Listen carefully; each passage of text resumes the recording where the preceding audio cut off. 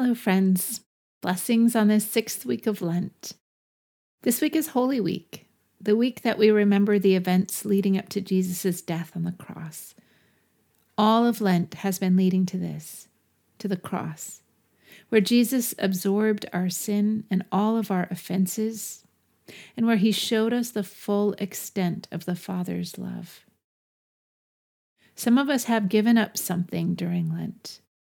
Our little acts of self-emptying during the season remind us of Jesus' ultimate self-emptying. A week before Jesus went to the cross, he went to Bethany, and he shared a meal with his good friends, Mary, Martha, and Lazarus, and others. John 12, verses 1-2 says, 6 days before the Passover, Jesus came to Bethany, the home of Lazarus, whom he had raised from the dead. There they gave a dinner for him. Martha served, and Lazarus was one of those at the table with him. What stands out to you about this scene? To me, I notice a certain humility. A humility because Lazarus has been raised from the dead not long before. People were flocking to see him with their own eyes. He had become a rock star. So much so that the Pharisees decided that he, along with Jesus, needed to be killed. Here, Lazarus resumes normal life with his family and friends. Lazarus wasn't the guest of honor at this dinner. He was simply, quote, one of those at the table with Jesus, unquote. I love that the gospel writer chose to capture these details in the life of Jesus. A meal, the names of the people sharing at the meal, who was seated there, who was serving. There's something beautiful, even sacred, about the ordinariness of these moments. Maybe that's because there's something sacred about the ordinary moments of our lives.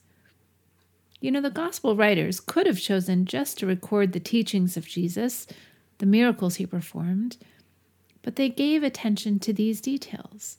They considered these things important. Perhaps because Christ himself considered them important.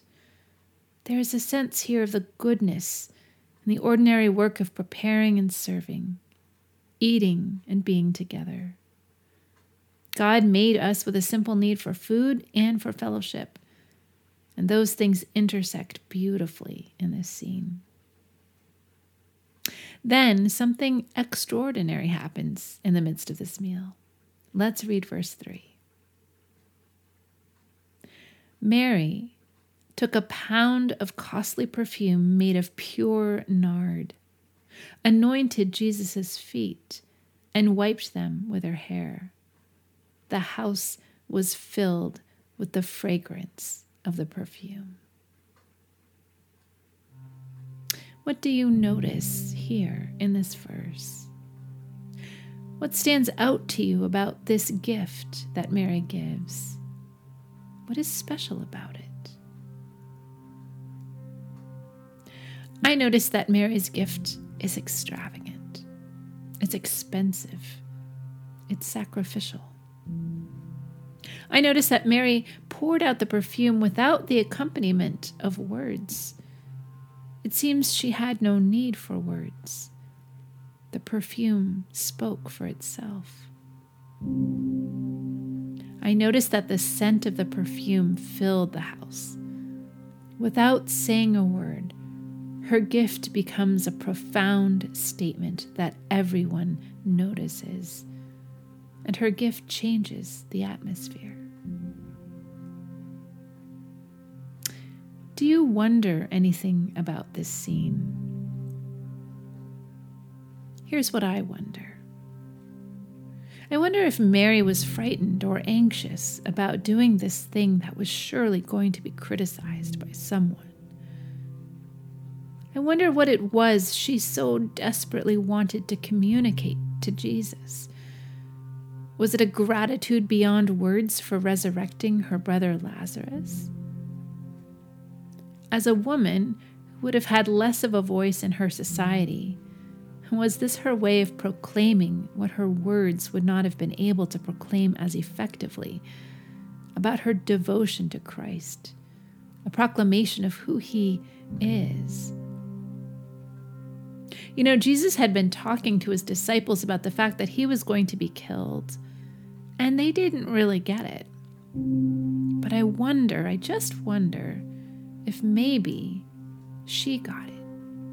If she knew he was going to die and felt compelled to express her love for him in such an extravagant way in anticipation of this death. Something else I notice about this gift: it is imaginative and deeply personal. Something that was not in any way prescribed by anyone else, but which Mary felt compelled to give, even if no one understood it but Jesus himself. Mary didn't spill the bottle of perfume over Jesus' feet and wipe it with her hair because she felt like doing something good for God. She did it out of a deep response to a profound experience of his love in her life. And that response reflected who she was. It wasn't someone else's response. It was very much her own. I wonder if there is someone in your own life, like Mary, who has anointed Jesus' feet with the perfume of an extravagant or bold or creative and deeply personal act of worship. Who comes to mind? What comes to mind? A friend of mine climbs mountains as part of her worship. It started during the pandemic when we couldn't meet for church in person, so she climbed a mountain. Now that we're meeting in person for church again, she'll often get up early on a Sunday to climb that mountain before church, because that has become an important personal way for her to worship God and to be with God. And I think it is beautiful. It reminds me of Mary with her bottle of perfume. It's like she's saying, God, I love you all the time, but I want you to know how much I really love you. I love you this much. I will climb a mountain for you. I will even do it early in the morning before the sun is up. This is my extravagant act of worship, my bottle of perfume spilled on your feet. This week, as we approach Good Friday, we have the opportunity to remember and to reflect on the extravagant act of self-giving love Jesus did on our behalf at the cross. What does that love taste like to your soul? The unmeasurable, never-ending, eternally available love of God for you, made available through Christ, through the cross. How has that love changed you? Will you let it change you more? Where will you go for more of it? If that love feels distant or abstract, can you ask God for a revelation of his love for you, a personal revelation? I believe he will give it. And when he does, remember Mary. Remember the bottle of perfume. Let's pray. Loving Lord of all our days, there is no good thing in our lives that we don't owe to you. We thank you for the gift of ordinary moments filled with good things like food and family and friends. And we thank you for your extraordinary love, always with us, always working for good in our lives, and so preciously poured out for us on the cross. May we have the courage to respond to your love like Mary, unafraid of what others will think of our devotion, or whether they will even see it at all. Amen.